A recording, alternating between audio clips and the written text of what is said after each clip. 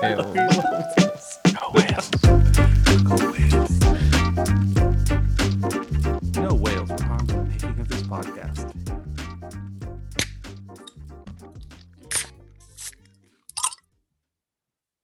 I already made a mistake. Did you open the wrong one?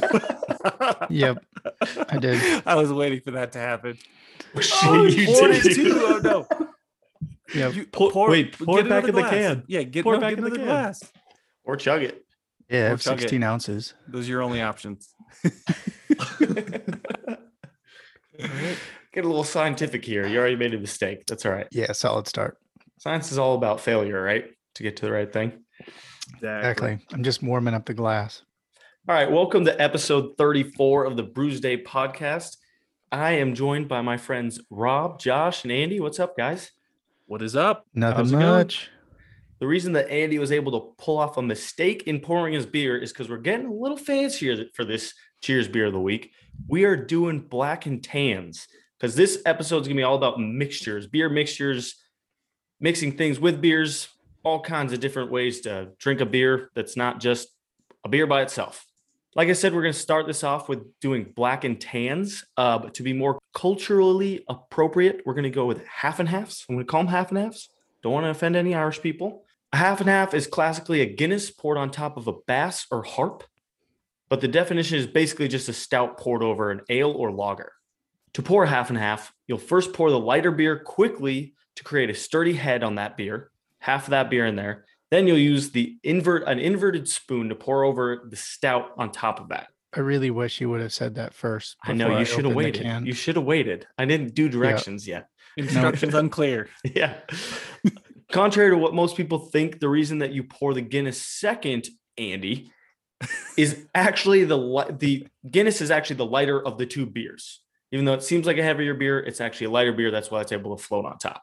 So now that I've gone through that, well, first of all, just want to say for this episode, we're doing a make your own black and tan. We brought our own mixtures. We're not just doing the classic Guinness and Harp or Bass. We are doing our own mixtures, whether that's a Guinness and something else. It's a totally different stout and something else. We're building our own. How is the pour going so far, guys? I think the majority of my mixing occurred at the very beginning because I poured it a little too fast as it started coming out of the can and I missed my spoon. And so it just like pierced the foam and went straight down.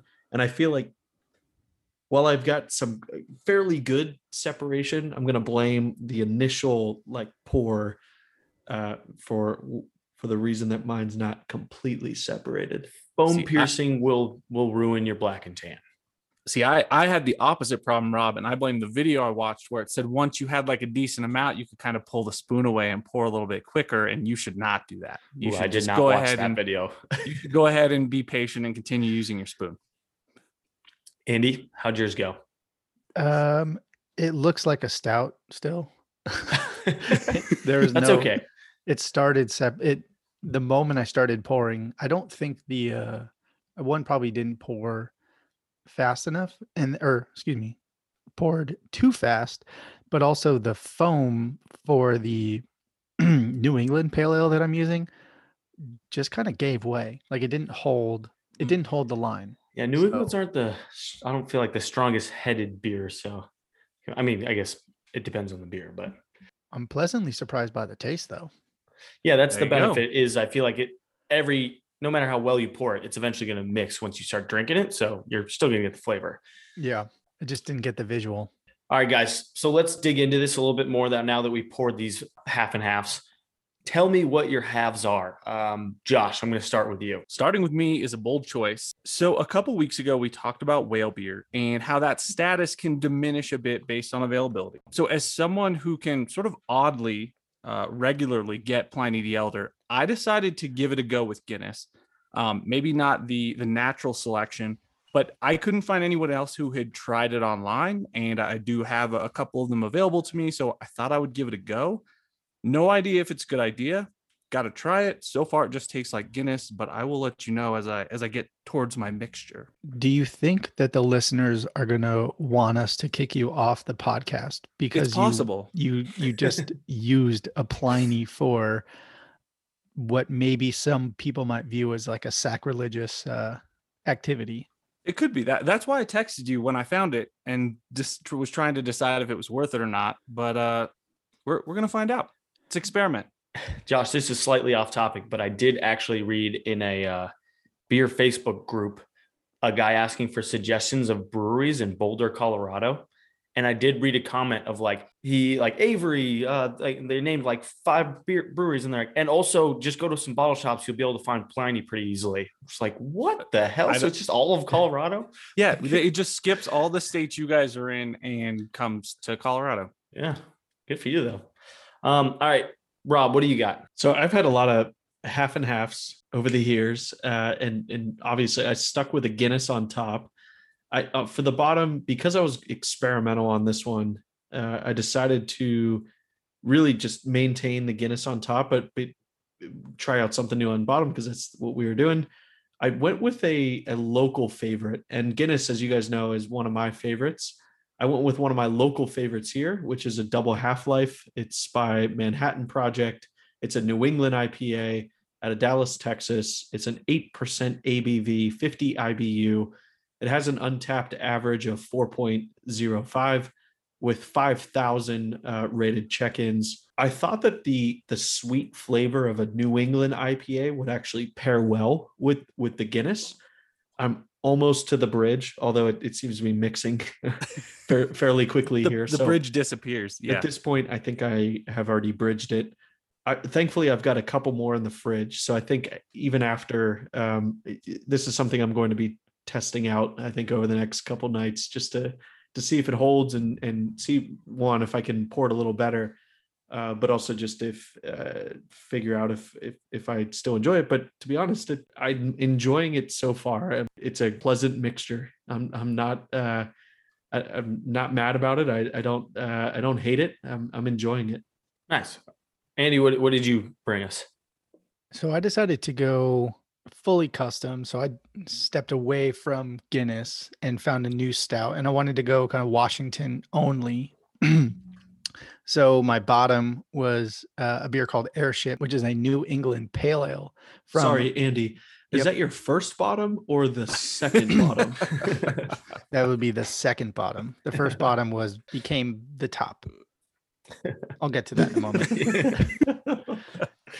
Airships is from Mirage Brewing out of Seattle, Washington. It's 4.5% ABV. There was no IBU listed. I went with a New England pale ale just because I thought the smoothness might, I guess, pair well with a stout that I was kind of unsure of. But the top, which was my original bottom, which was the top, is a beer called My Dog Scout Stout. And it's just an American stout from Top Rung Brewing Company out of Lacey, Washington. And it's 6% ABV. So like both beers, pretty low ABV. There was no mixture whatsoever. Well, it was all mixture. There was no separation, I guess would be the correct phrase. I'm actually kind of enjoying it. It's like I get some like pininess from the pale ale, but then I get some like the maltiness. And it's like, I think maybe because they're both lower ABV, they're one's not overpowering the other. So I'm pretty happy with it. Like, it's a weird, I didn't think that this would, I wasn't sure how this would go, but it's definitely not, the classic, which I think is everyone's accustomed to, but I'm glad I was able to just kind of customize it to the state of Washington, and I'm pretty happy with my selection. Yeah. So I actually went pretty similar to Andy. I stayed classic with the Guinness for the top, but on my bottom, I did a pale ale. I didn't do a New England pale ale, but if you'll see, I still have separation, so you can see it's pretty hazy. Yeah. So, Wow. Yeah. It's probably Really pretty good similar. separation. My pale ale is a Sparticle Physics from Equilibrium. I called out Equilibrium last week, so I was pretty excited to bring this one into half and half. Equilibrium's out of Middleton, New York. This is a 5.5% ABV beer. It's got a 3.97 average. I am really liking this. It's got like a little bit of it's got Citra hops, Citra and Strata hops. I'm definitely getting the Citra hops in there. It's adding that little bit of citrus like into the Guinness, which I was a little worried wouldn't be good. And it's very good. It's like a nice, refreshing beer, but also has that little bit of Guinness flavor in it. It's just a great mixture. I'm really liking it so far. All right. So now that we've all been able to go through these, let's go back through and just hear what your if you were going to rate this beer, if this was just a beer that came like this, obviously I don't think we can really rate these on Untapped. But if this came in a can and you didn't know what it was, you were just blind taste testing it, what would be your rating of your mixture? Josh, I'm going to start with you because you went first. Yeah, so I finally hit my sort of middle ground. I really liked the mixture. I think we had talked about it briefly before we jumped on. The pine and sort of the bitterness from the Pliny do a really good job of cutting through the Guinness. So I'm enjoying it. It brings a little bit of smoothness. You kind of build into it versus jumping straight into something that is so like palatable. So I kind of like the idea that you get to ease into it. I really like that. If we're giving it a pretend rating, I'm definitely above like a 4. I think I'm 4.2, 4.3, something like that. Nice. Just because I like the experience of easing into something that normally, like we always joke about it, but it kind of punches you in the face. This lets you ease into that, but towards the bottom of it, you're right back into, the beer that I think we all love and enjoy, which is Pliny. That is shocking. I never expected that high of a rating. I don't know about you, the rest of you guys. I feel like for me, I'm kind of all over the board on this because you've got that split. Like I really enjoy the Guinness taste, so immediately that's what I'm getting. But as I go through this, it just changes throughout. There's no way that the can is going to hold on to that split and that divide. So I imagine what I'm tasting is going to be very similar to what I have right now, which is that mixture.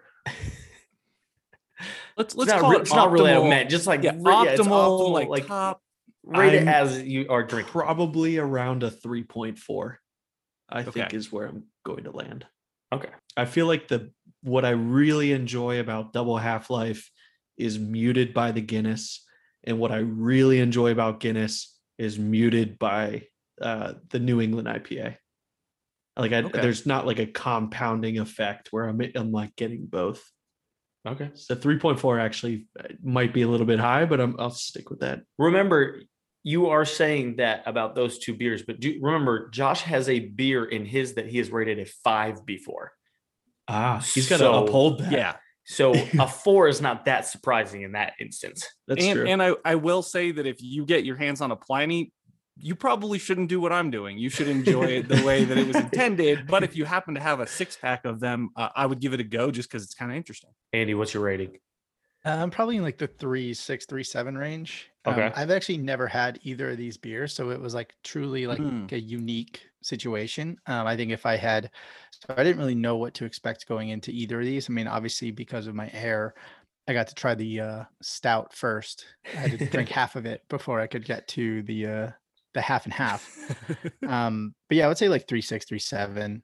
I didn't really have any of the split, so I was just getting a mixture the whole time. But it's not bad for what it is. It kind of is it's almost like a black IPA is what I would say it's closest to. Yeah, that makes sense. I am probably right around the same as Andy. I like it. It's really good. It's really interesting and fun to try. The whole reason this subject came up is because I was mentioning to you guys last week, not on the podcast, is that my favorite black and tan is a Guinness with a Lagunitas. The reason I really like that is because the hoppiness punches through the Guinness and you still have a hoppy beer that has like that Guinness flavor in it. And it's really good. This one, the citrus comes through, but like I would love some hoppiness in there. It's not ideal for me. So I'm probably like a 3.8 if I had to throw out a rating. It's like you've all mentioned, it's pretty hard to rate this because it's not just a beer. It's mixed of flavors. So yeah, but it's good. It's fun.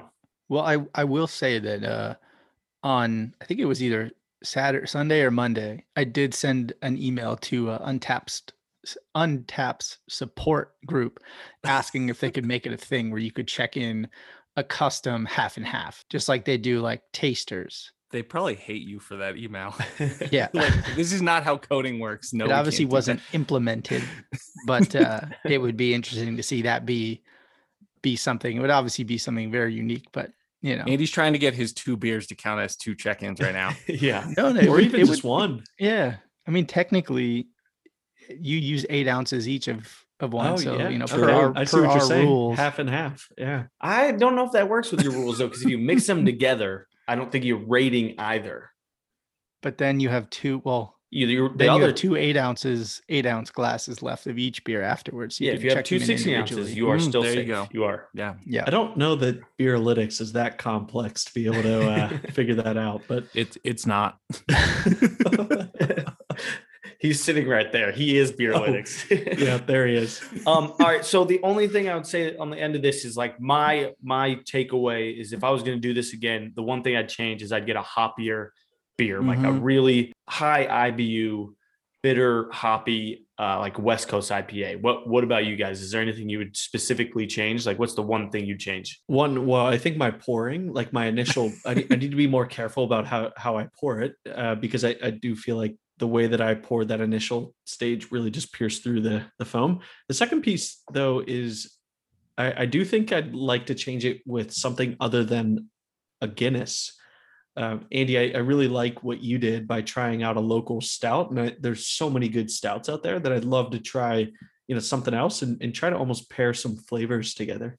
Yeah, I think, Rob, I'll piggyback what you were just saying. I'd like to try it with, so I went specifically for an American stout. That was just what I was trying to, I didn't really want to dive too deep into the well of like overly chocolate, overly like sweet stouts. I think they're maybe looking at trying to find like a non-Guinness like dry stout. I don't really know, like something about Guinness being like that lighter beer. Obviously, like mine, there was no separation. So I'm trying just a different stout too. I think it's a good pale ale and a good stout individually, but just trying to get a little bit more of that, like that separation. I think you guys heard from me. I really liked the balance and so sort of the build into a hoppier beer like this one, or a more bitter beer like this one. I might even take it a step further and look at something that I sort of found overpowering when I first tried it by itself. So like a Dogfish 120. It's almost syrupy. It's really heavy. As soon as you take your first sip, it sort of blasts you in the face. Trying this, it might not be very good, and that's a very real possibility. But getting the chance, if you pour it properly, to sort of ease your way into it, I feel like is a cool mechanism for even getting into some beer styles that you're not super into. All right, so let's move on from the half and half. And while this is the beer mixture we focused on, I want to go to just beer mixtures overall. Half and halves are just a mixture of two beers, but that's not the only kind of beer mixtures we have. There's lots of drinks that are a mix of a beer and something else, some other sort of juice, flavors, seasonings, name it. Let's hear about some of the favorites that you've ever had. I mean, I'll jump in first. I mean, being from LA, Josh, you could probably piggyback this, but micheladas are basically kind of like beer with like tomato juice and spices, almost like a Bloody Mary, but just using beer is huge in LA. And so that's a beer that or at least a combo that I've grown up having in LA. And so that would be definitely one of my favorites. And just for, I guess, convenience and experience, that's probably the one I've had the most. Michelada, I think, is 100% the top of my list. I will say there's a caveat to that. A actually concocted Michelada, not one that comes in a giant Bud Light can. Oh yeah, no. Those ones do not taste as no. good. That is very true. Yeah, no, I think it's funny that literally it's like a Michelada is just like you pretty much like know the type of beer that you need to have for a Michelada. Like it's the Mexican lager and then like that tomato juice and that spice. Like that is like the go-to for it. Like I haven't ever really had it with any other like non-Mexican beers. And so I don't think I would enjoy it having like an American lager with a Michelada, like as part of the Michelada. Yeah, the cheater's way to do a Michelada is you get Zing Zang Bloody Mary mix. They sell it in like little cans is the best part. Yep. And you just pour a little bit of that into the top of your beer. It's perfect. Zing Zang Bloody Mary mix is very good. It's kind of available everywhere nowadays. So highly suggest that one. Josh, are you happier with your second pour? Yeah, second time around, lots of improvement on black and tan pouring. I'll jump in next. So my favorite, and it's partially because I know you guys are into Bloody Marys.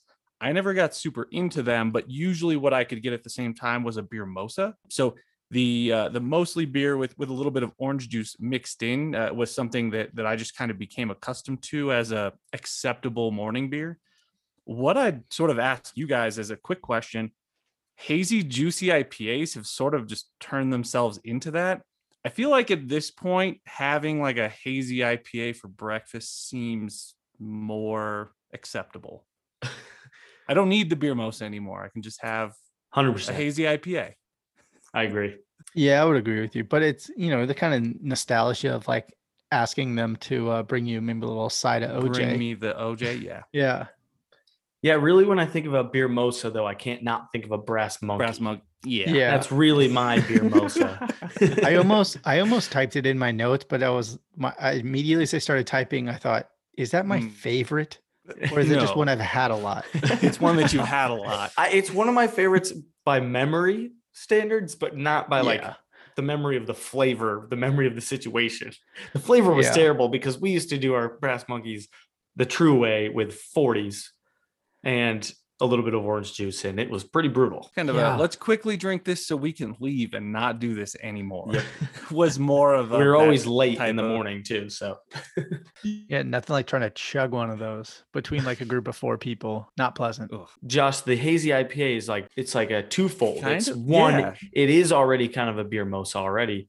Second of all, nobody sitting around you would ever know that's not orange juice most of the time because they all look like orange juice. So I might you just could just be order a drinking a big side, old bottle just of order a orange- side of orange juice, and I'm not even going to touch it. Just set it there, and it Yep. feels like it goes with the table. I feel like I'm currently drinking hazy, juicy IPAs like at all times of the day. Mhm. Maybe I need to start moving those to earlier earlier on. Yeah. breakfast. One that I'll call out is summer beer, and specifically for those of you that have been to Dallas, Katy Trail Ice House serves these. I know that they're served all over the place, but it consists of Blue Moon, Tito's vodka, and cane sugar lemonade. Huh. Damn, It is phenomenal. I've it's never like a heard Texas of that. shandy. It Yeah. is so delicious, especially in the summertime when we're encroaching or surpassing 100 degrees. And Katy Trail Ice House is just a local beer garden. They actually call themselves the Austin Beer Garden style, which is just an outdoor venue with lots of picnic tables and fans with misters. Which is just a perfect setting for a summer beer. That sounds That sounds amazing. great. Yeah. I'm in. It's really good. I feel like I need to get that. What's like the mixture of it? Is it like a pint of beer or almost a pint plus like a shot of? It's kind of in a chalice. So they usually the lemonade, the vodka in ice with the Blue Moon turned upside down. Okay, Okay. Mhm. so you decent can amount just- of Blue Moon. Yeah. Oh yeah. Well, they use the smaller like 8-ounce beer. Okay, Oh, so it's kind of Definitely. like the beer garita. Yeah. Like a Exactly. Texas version. Okay. Exactly. Yeah. Yep.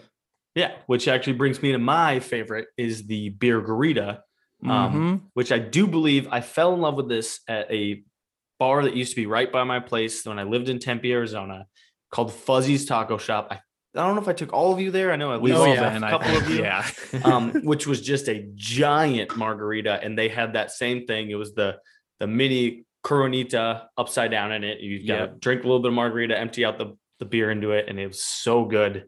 Just a really like one, it was just good in margarita, but two, like you start adding the beer in it kind of lightens up the margarita, so you're not just drinking like straight sugary margarita the whole time. It's just a really tasty drink. All right, so those are our favorites that we've had. What about some that you've heard of that you haven't had that you'd like to try? I'll jump Well- in first because there's 2, and one of them is kind of related to what we just talked about in the half and half, but it's actually called a Black Velvet, and it's Guinness in champagne.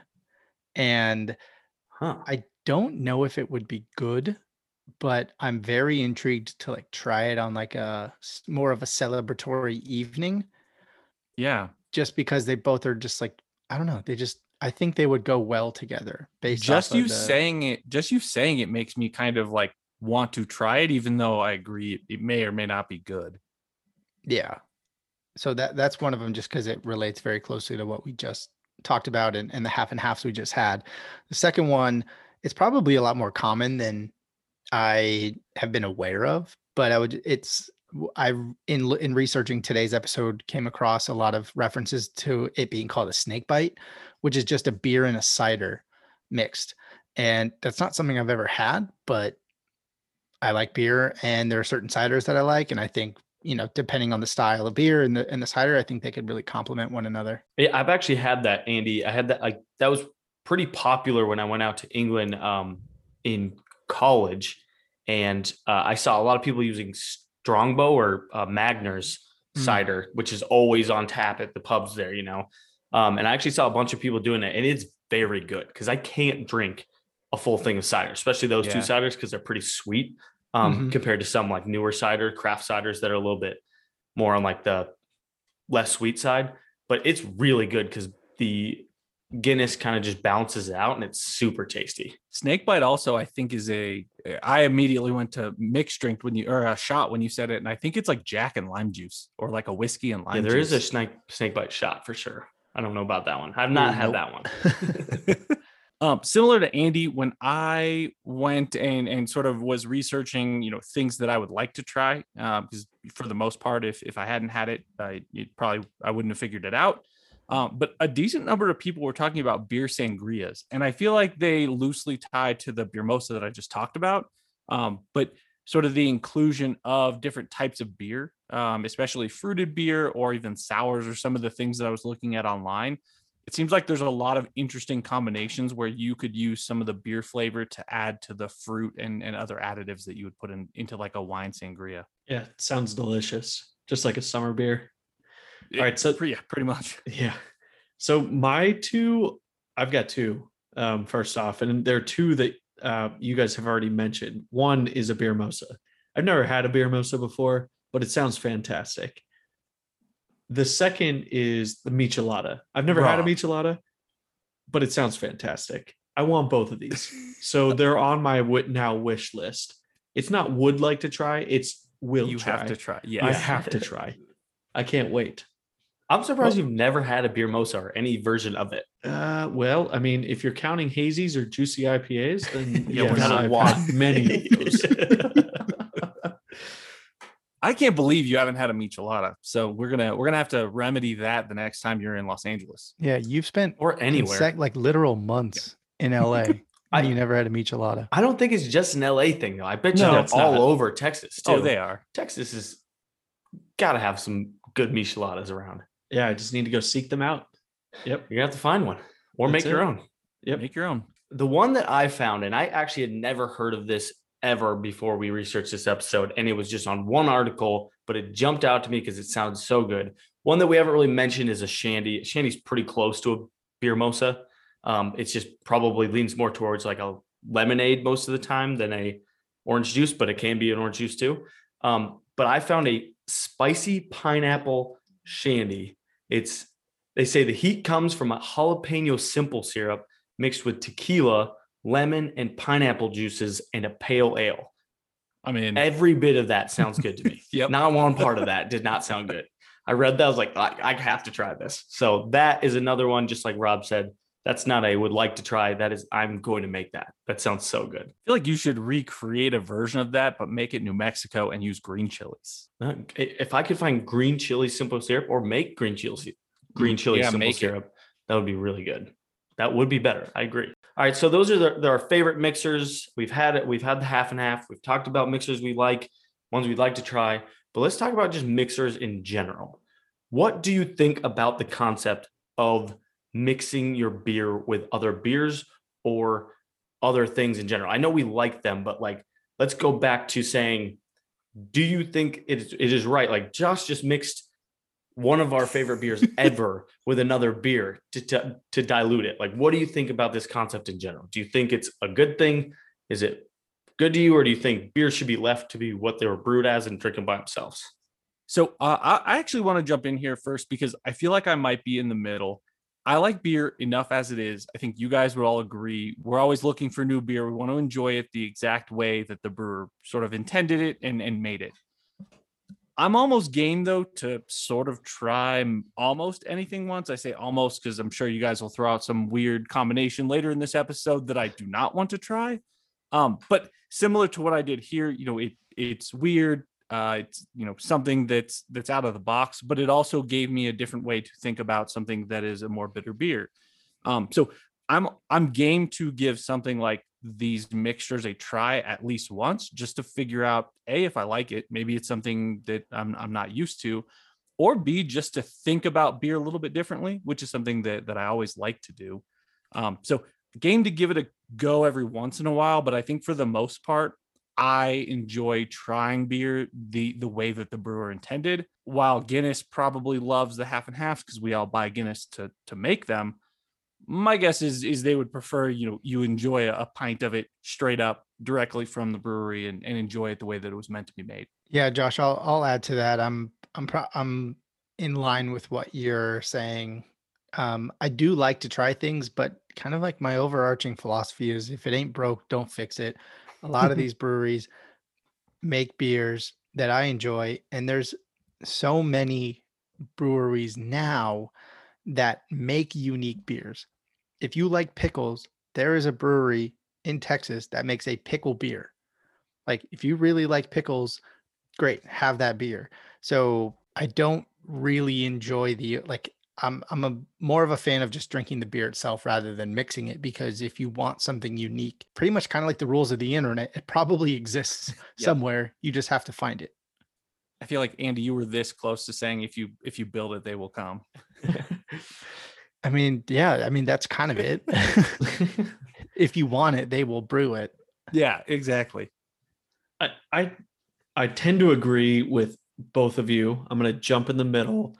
I do think that these mixes are kind of fun. I think they're fun to try every so often or very rarely, but I think you need to uphold the brewer's intent of the beer that was brewed. However, it's fun to experiment and try new things and make some different mixtures and see how it turns out, especially with beers that or that you're familiar with or that you're accustomed with. And if there's we would not have summer beers or beer margaritas or micheladas or beer mosas if there wasn't experimentation that took place to see, would this even work? And who knows what it's going to result in later on as we continue to do these experimentations. So I feel like you have to continue to mix and I feel like maybe do it sparingly, but I feel like that's going to help continue to push the envelope and keep us moving to find new and creative, mixtures that we all are hopefully will enjoy in the future. Yeah, I feel like exactly, Rob, to build on what you said, it depends on the beer. I'm Totally never going to walk into a brewery that I've never been to, try their best beer and be like, will you throw some orange juice in it? I'm not going to do that. I want to taste that beer. But I've had hundreds and hundreds of Guinness. I've had hundreds of Lagunitas. So if I want to mix those two, that's great. I've had thousands of Coors Light. So if I want to put a little bit of Bloody Mary mix and make a michelada with that, why not? It's good. I don't think I'm really honestly, you might be making a Coors Light better by that. That is one beer that I can think you feel like it might be better that way. Yeah. So it just depends on the beer. I would never go and get a good, great beer and especially if it's the first time or if it's even the first few times, I'm not just going to dump something else into it. But if it's something I've had a lot and I'm just experimenting, it's a fun way at home to experience a new drink and try something new. And if it doesn't work, it's a beer you've already had. It's something and it's okay. You can move on. Open up another one. You probably have 6 in your fridge, Like a Pliny. You wouldn't do that to a Pliny, like a Pliny. right? Everybody just has one around. I would do it with a Pliny. Even if they were more available to me, I don't think I would have been ballsy, but I'm glad Josh did because it was a great experiment. Thank you, Josh. And it was very cool. Experiment. Yeah. I got to experiment for the people. And you do have access to more. So I can't get another one. Wes, I think your point was amazing because the one that comes to mind, and we will probably get into it a bit, Four Peaks. A couple of times we actually get mixtures because we know the beers really, really well. And there's a few mixtures that we just enjoy when those two beers come together. And I think there's a time and place to do it. And there's also a time and place to, for the most part, honestly, the majority of the time, my preference would be, enjoy the beer as it was brewed. Yeah, and that's an interesting one. I thought about bringing it up, but it was kind of so niche for us because we know it. But Four Peaks, the beer that we really like to do, and our good friend Sam started doing, is we mix their really good West Coast IPA with their standard American IPA, and it makes a very, very good beer. So if you're listening, even just mixing two IPAs together is a very tasty thing to do, and it's a fun thing to do. But that goes back to what I just said. We've had hundreds of either of those. So it's fun to try to mix them together. Why not? See if it tastes better. And honestly, I think it does sometimes. I don't always do that, but I do like doing it. On that same note, so Texas Ale Project which is a local beer here in Dallas. When I was at the brewery, they actually promoted a mixture of two beers, 100 Million Angels, which is a double IPA, and the Caucasian, which is a stout that I tried in, I think it was episode 30. And it was almost like they didn't do a half and half. We just poured it. They just mixed the two. It was phenomenal. And I really enjoyed that mixture. It was a very, very bitter IPA with a strong stout that like malt based. I think that I checked in on our Valentine's Day episode. So, I think exactly like you guys are saying, two beers that are, heavily promoted, but it was encouraged by the brewery, and I thought it was fantastic. But also, Wes, I think to your point, if I were to go to the brewery, I would not just say, hey, those two beers, let's throw these together and see what happens. Right. Unless I had been there, numerous times and was familiar with both of them. Well, and the experimentation layer to kind of sort of wrap all this up, like the black and tan or the half and half, that wouldn't exist if somebody didn't think to like pour half a beer and then pour the other piece over a spoon. Like there's also just things that come out of experimentation that just last. And then there's also things that ultimately fail. But I think it's, if you're into this sort of thing, the experimentation is still worthwhile just because of the benefits that could potentially come from it. Well, I think that's about all we have for beer mixers. So we're going to take a quick break and we'll be right back with our unique beer of the week.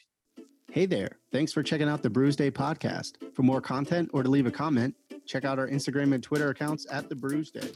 And for your daily dose of beer photos and reviews, check us out on Instagram at the Brewsday Review. Cheers.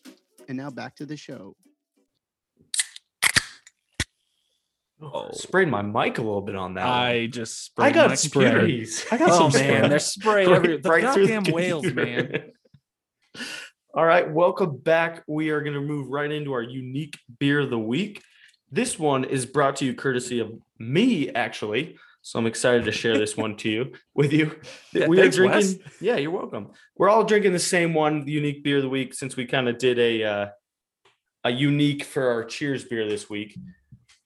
This week, we are going to be drinking the Mile High Wally. It's a triple New England IPA from Wren Brewing Company in Phoenix, Arizona, which is right down the street from my house. You've heard me talk about it plenty of times if you listened to this before.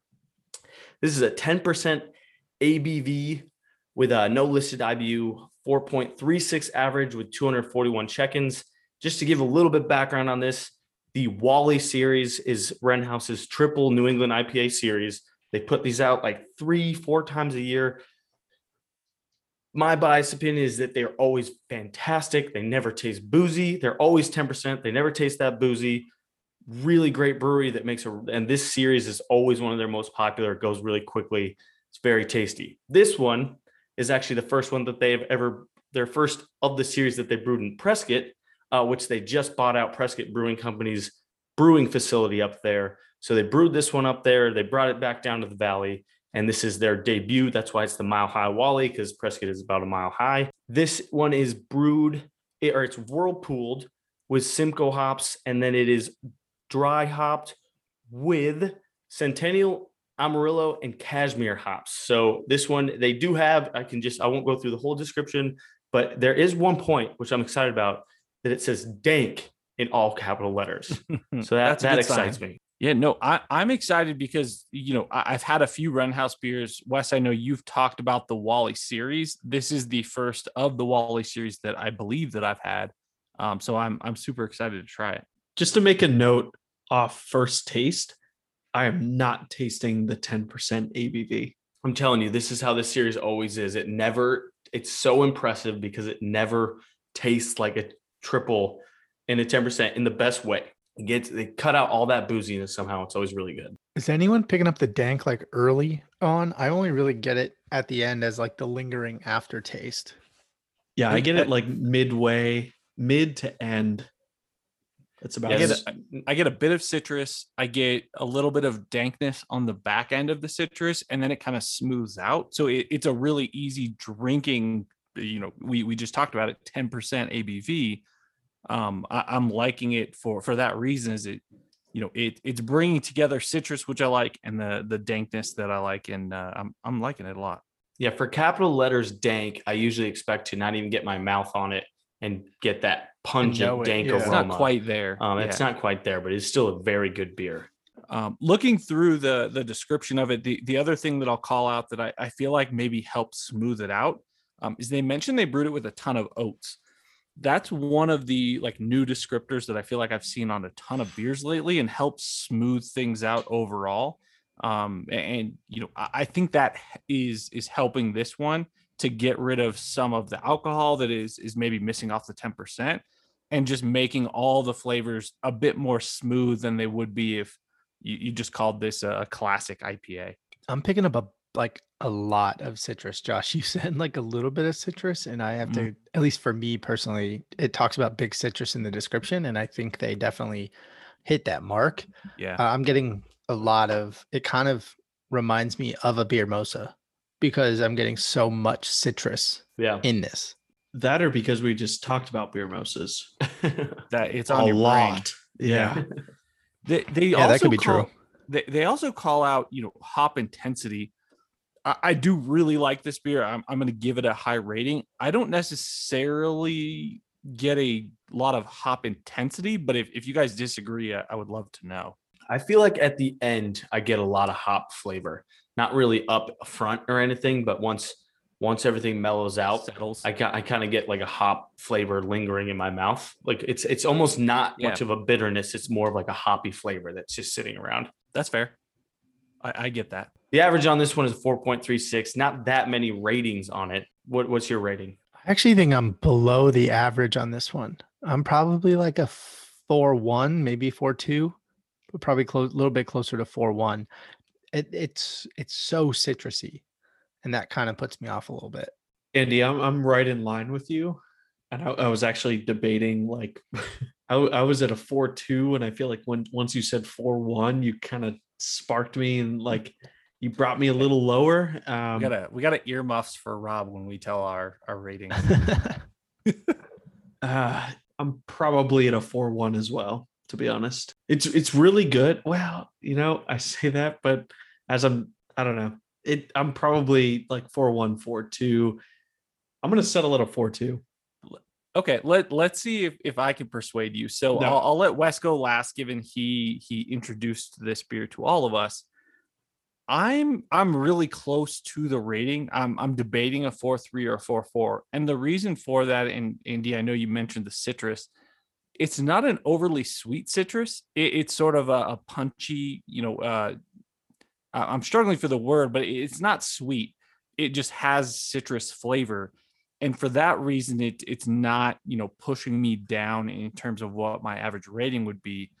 I'm kind of thinking, I know the rating number is low. I think I'm close to like a 4.3. I could probably go to a 4.4, but I think I'm at a 4.3. Okay. Yeah, I guess I would respectfully disagree with you guys. I don't disagree with what you're saying. There is a lot of citrus. It's probably a little more citrusy than I want. I agree with Andy. My thing is, if you look at this beer, you're drinking a 10% triple IPA right now. And I would challenge any single one of you to say that if I gave this to you, you'd even know it was a double New England IPA. And that is the reason I'd give it a high rating, is because the brewing, just that in the brewing process, is very impressive. The flavor might not be exactly what you're looking for, but that in itself and the Wallies that they always do is what impresses me about them. And that's not easy because I've had a lot of New England IPAs, I've had a lot of triple IPAs lately that you get all of that booziness. And that's not good. Like, that's not what I want. So like you're not trying to drink a beer that tastes like it almost has a shot in it, you know? And they do a great job of covering that up. And that's why I think I really respect this series. And I think I'm probably right at the rating. And I think I will be averaging right above it at a 4.4. Yeah, Wes, you bring up a good point. I mean, Really good point. You've had more of this series, so you know what they've been going for. And for us, that's just really not something that we're accustomed to. The other thing that I'm thinking of is like we all just drank like a mix of an IPA or like a pale ale. And so from what I just drank to this is sweet compared to the first beer. So it makes me think of all the times it's like, how do I rate the next beer in the same evening? Like, is the second beer rated differently if I had it alone versus if I had it after a beer? And so I think maybe because of what I drank first, that's like skewing my palate to some degree to my rating now.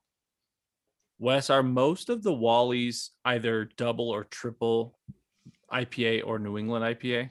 They're always a triple New England IPA, Okay. always a 10% triple New England IPA. And they always have that smoothness, which is probably why you're super accustomed to it. Exactly. Coming through strong. But like to what you guys are saying, like this is a very citrusy version, and they're not always like that. They tend to, with what is really impressive about this series, and probably why I like it more and I know it more, is because I actually, in my personal opinion, when you get to a triple IPA in general, even a triple New England IPA, I think it gets so hard to get like good flavors in there because people are trying to cover up that booziness, and somehow they cover up this booziness and give you like a very different IPA every time, which I don't think is the easiest thing to do with such a boozy beer.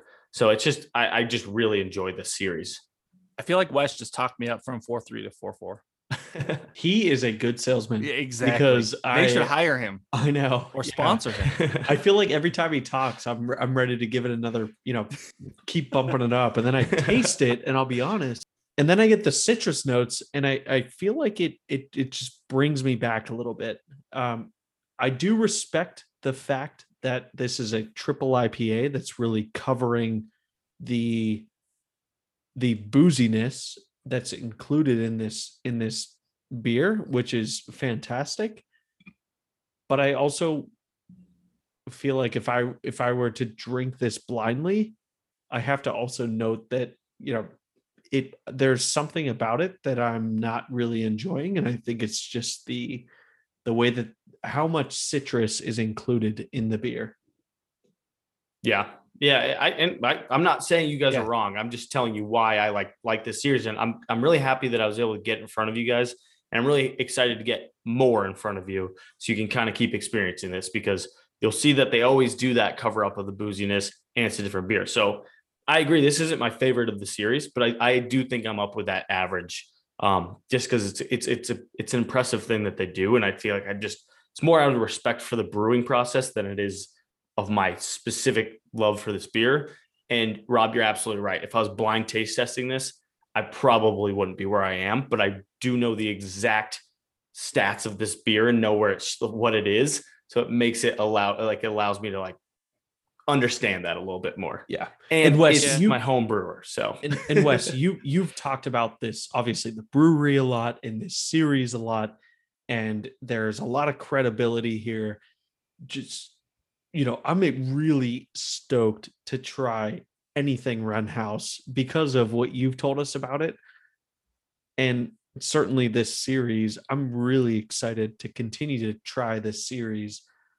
I just hope that they can start distributing to Texas, because it'd be great if they can, it's something that's readily available. Personally, for sure. Well, now that they are brewing out of Prescott and they have a brewing facility, the hope is that what their hope is that they'll be able to go statewide and then hopefully expand. So there might be a time where it does actually ship to you without your secret beer Santa.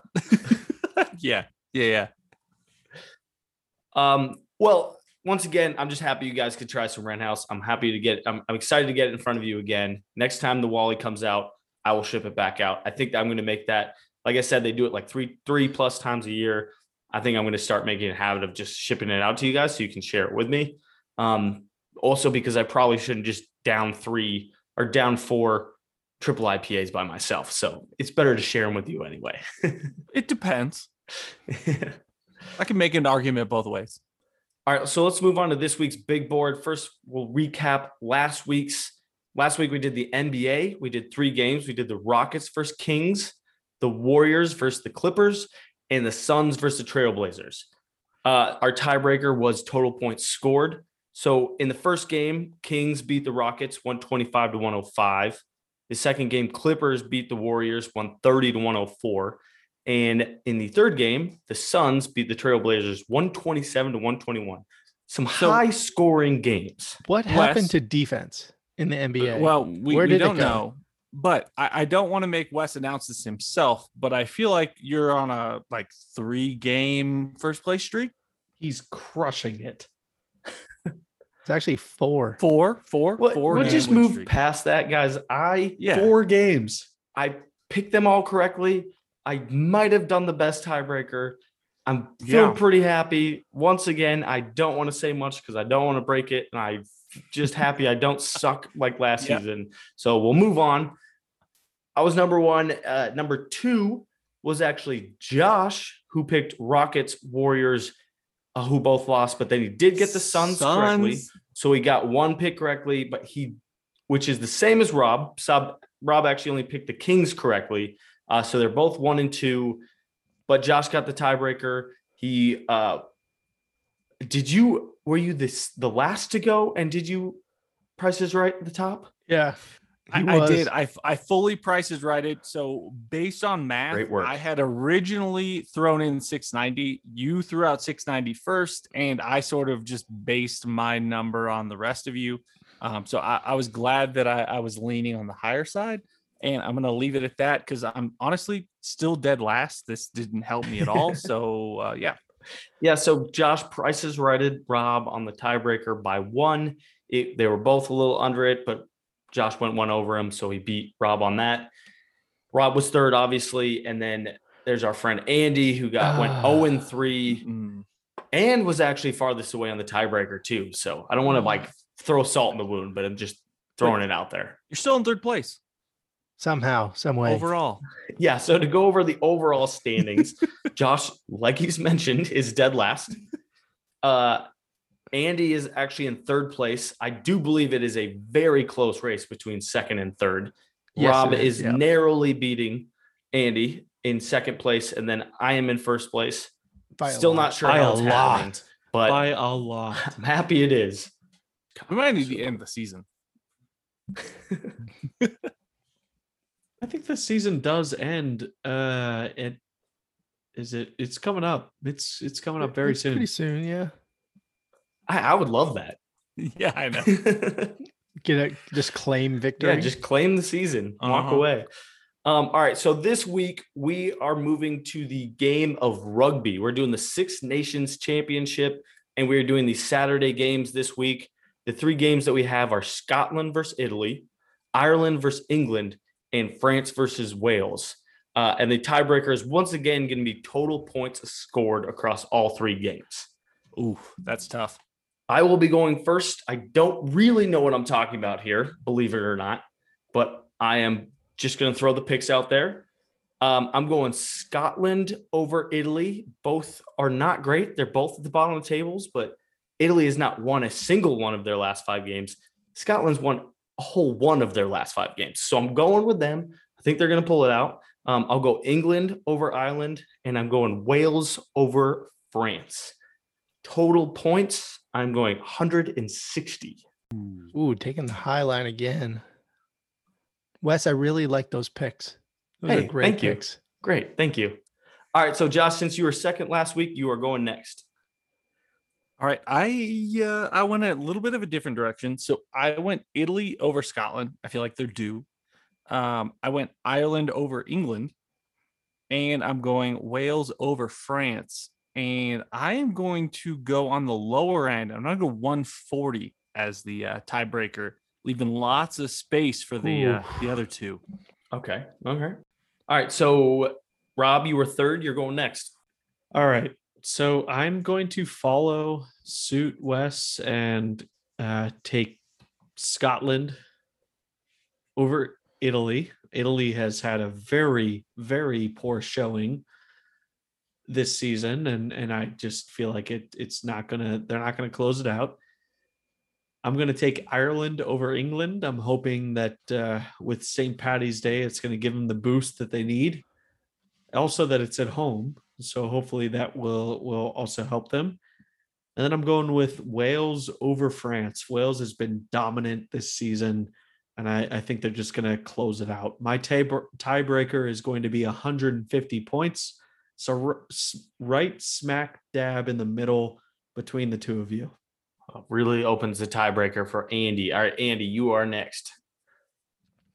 All right. So I'm aligning with you on your picks because I'm at least giving myself a chance. You're on a hot streak, so I'm gonna ride that. I'm gonna ride that wave and see if I can pick up a victory based on tiebreaker. So I'm going Scotland over Italy.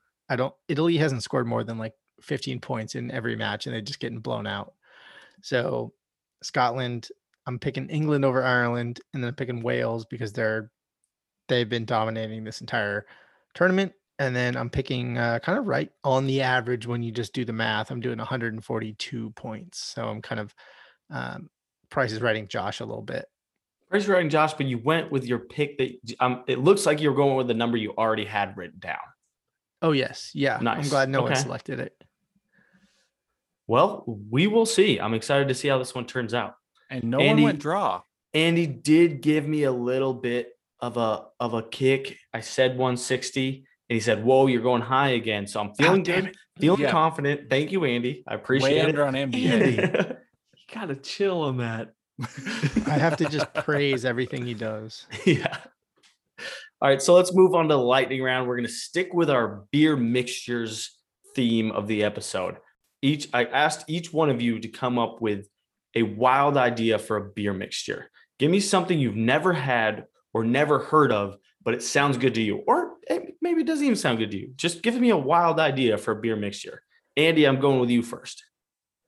All right, so the closest thing I could come to this is where I took my inspiration from, but I started with a BLT. So everyone knows we got bacon, we got lettuce, and we got tomato. So for this combo, your two beverages are going to be a fresh hop double IPA, which is going to give you the kind of like lettuce, that green. I like it already. You're going to get kind of like a tomato beer, which they do exist. There are beers that are made with tomato puree. And so you have that. And then you would have on the rim, you would have bacon salt and then a stick of bacon in the beverage. So that's the BLT. Andy, I'm in. I think it sounds great. That sounds amazing. I'm so in. We might have that one of these weeks. Yeah, seriously. Can we do that for our Cheers beer next week? Yeah. All right, Josh, I'm going with you next. All right. So especially when I started getting into whiskey, I enjoyed whiskey sours.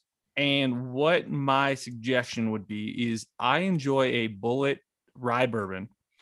And then my suggestion would be maybe a shot or two of your preferred sour beer to sort of float it or on top of it and kind of create an on ice whiskey sour. But rather than using the lemon or the lime or some of the traditional versions, picking out some of your favorite sour, beers, sour IPAs, and floating that on top and seeing if you can get some interesting flavors out of it. Okay. That is very interesting. Might be bad. I don't know. I think that the sour selection would be key. It would be very key. Yeah. I would try it. I will say I would definitely try it. Wait, so just to confirm, Josh, you would have a shot of whiskey and a shot of a sour?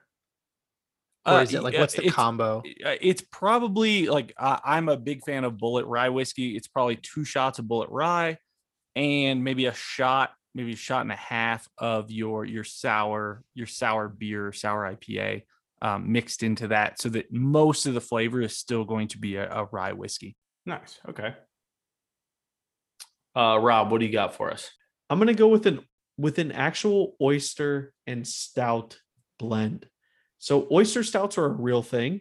There's oyster stouts that are brewed with stout beer and the taste and aroma of oysters. It exists. If I've never had one, but I do have it on my wish list. I think that this is something that we should all try. Oysters obviously have a very distinct taste to them. Stouts do as well. And there's a lot of people that try them and pair them, and it works really, really well. This is something I'm going to keep on my wish list, and I'm throwing it out there as a mixture, but I'm very curious. So does Andy and I are looking at you like you're insane. So you're going to have to sell us on this. Like, how is it served? Is it just like you drink a stout and you eat an oyster, or is the oyster in the stout? Like, how does that work? Is it like the olive at the bottom of martini? You have to drink the whole stout and then you slurp the oyster at the end? Oh no. I don't know. He doesn't know. I don't. Maybe you should just say can get yes you can get the shooters. You can get oyster in what is it, oyster and vodka? Yeah. Where they pour a bit of it into the shell with the oyster and it sort of marinates. So oyster stouts are actually just brewed using actual oyster shells. So I think my suggestion is shooting an oyster like you typically do from the shell, straight from the shell, but pairing it with a stout to wash it down. I'm sorry, I'm going to have to stick you to my suggestion of putting the oyster at the bottom of the beer, because that's a pairing, not a mixture. You're dropping that thing in the bottom. Yeah, you're going to have a weird surprise. Or at least pour a little bit into the shell so it kind of sort of sits there and marinates. I'm going to call it technical. I'm going to be the ref on that one. It's a technical foul. All right. Fair enough. Well, I will. Rob, I'm concerned, but I might try it. Back to my earlier point. If you're not experimenting, we're not going to find something new and great that we all want to try. So let me do some experimentation here and come back to you guys with something that's going to work. However, as I start to do some quick internet research on this, I am realizing there's a lot out there right now. So I'd actually like to hear more from our listeners. If you have a suggestion on how I can make this work, let me know, because I could use some help on this one. I'm going to throw out a suggestion here. We all just do a mini episode of our suggestions on this lightning round. Yep. Yeah. Have fun, Rob. Let's hold each other accountable. Yeah. To the decisions that were made.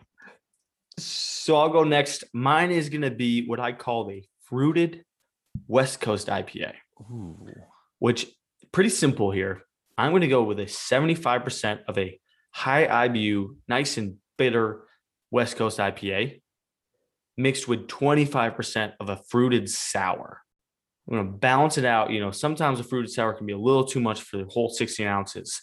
I want to put just a little bit of that bad boy into a nice bitter West Coast IPA and see how that balances. Could not work out, but it sounds good to me. When you were thinking this through, did you have any specific fruits that you thought would pair well with that IPA? No fruits specifically, but in my mind, it's a Drecker fruited sour. It's probably one of their Brain series, which I think all of you guys have on deck. It's probably a Drecker Brains mixed into a high IBU West Coast IPA. So can I throw out a quick, we'll do this very quickly, extreme lightning round of, based on what we all just threw out, what would you go, if you had a choice of the four, what would you go with? Honestly, I'm between Andy and Wes, and I'm sort of leaning towards Wes's suggestion, because I think the bitterness mixed with the fruit could be super interesting. But would love to hear, really quickly, just across the three of you, what you guys would go with. You can't pick for yourself. I'm going Andy for sure. That's just so interesting. Josh, yeah. I want yours as the dessert after it, though. Rob, I'm sorry. And Rob, to to my defense and to your defense, I don't like oysters. So that helped. That like you can explain why yours doesn't sound great to me. Just a heads up. I'm picking Josh's. I think that the whiskey sour sounds interesting and palatable. I haven't had a Drecker fruited sour, so I don't know what that's like. So I'm a little wary of how that would pair with like a pretty like high bitterness West Coast. I'm a huge fan of West Coast IPAs, but don't know how a fruited sour would play with that. So I think the safer option would be for me the whiskey sour from Josh. All right, Rob. What So do you got? I'm going with Andy's, the BLT for sure. The beer salt rim plus that. Oh, it's really interesting. Bacon in the glass just sounds amazing. But I have to use, because I've got the microphone right now, I've got to defend mine for a second. Oyster Stout exists. It's out there. Oyster Stouts exist, but they're like an actual. It's an actual beer. You were supposed to come up with something that wasn't a correct thing. You're supposed to mix a beer with something.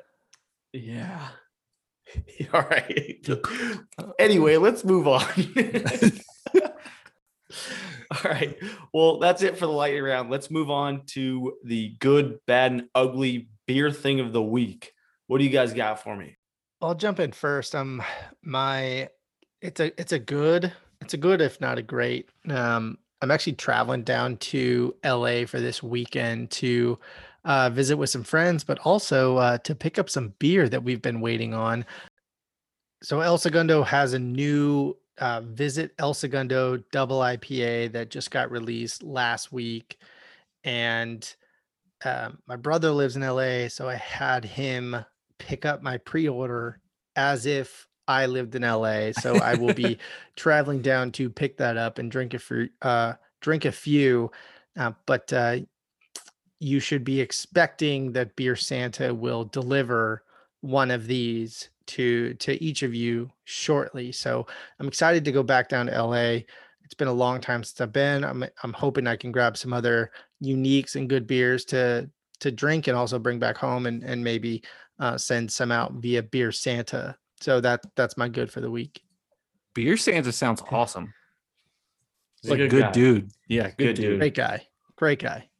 Mine is also a good. I was just on vacation and spent some time in Cancun, Mexico, which is fantastic. It was an all-inclusive resort, and there was just nonstop Dos Equis just coming my way.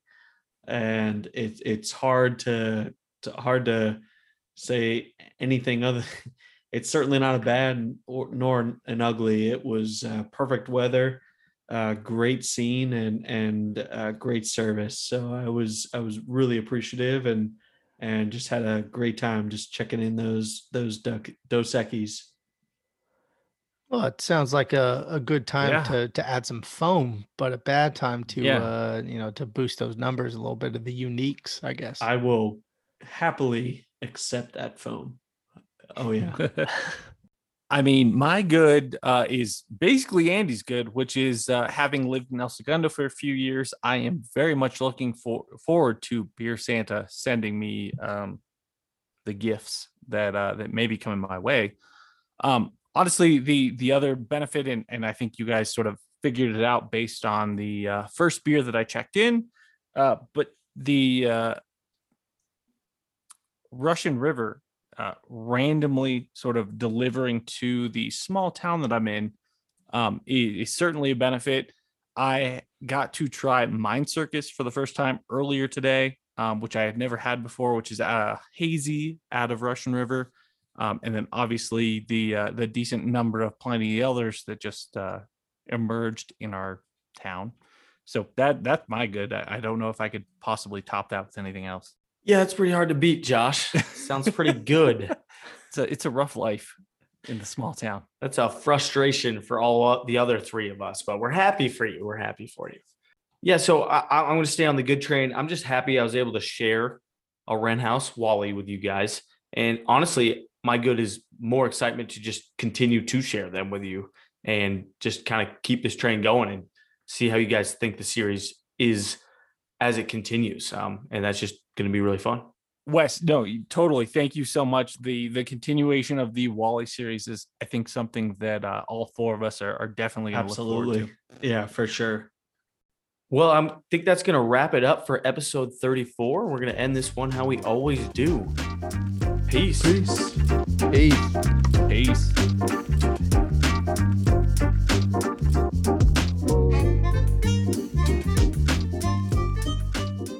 Rob loves whales. Rob loves whales.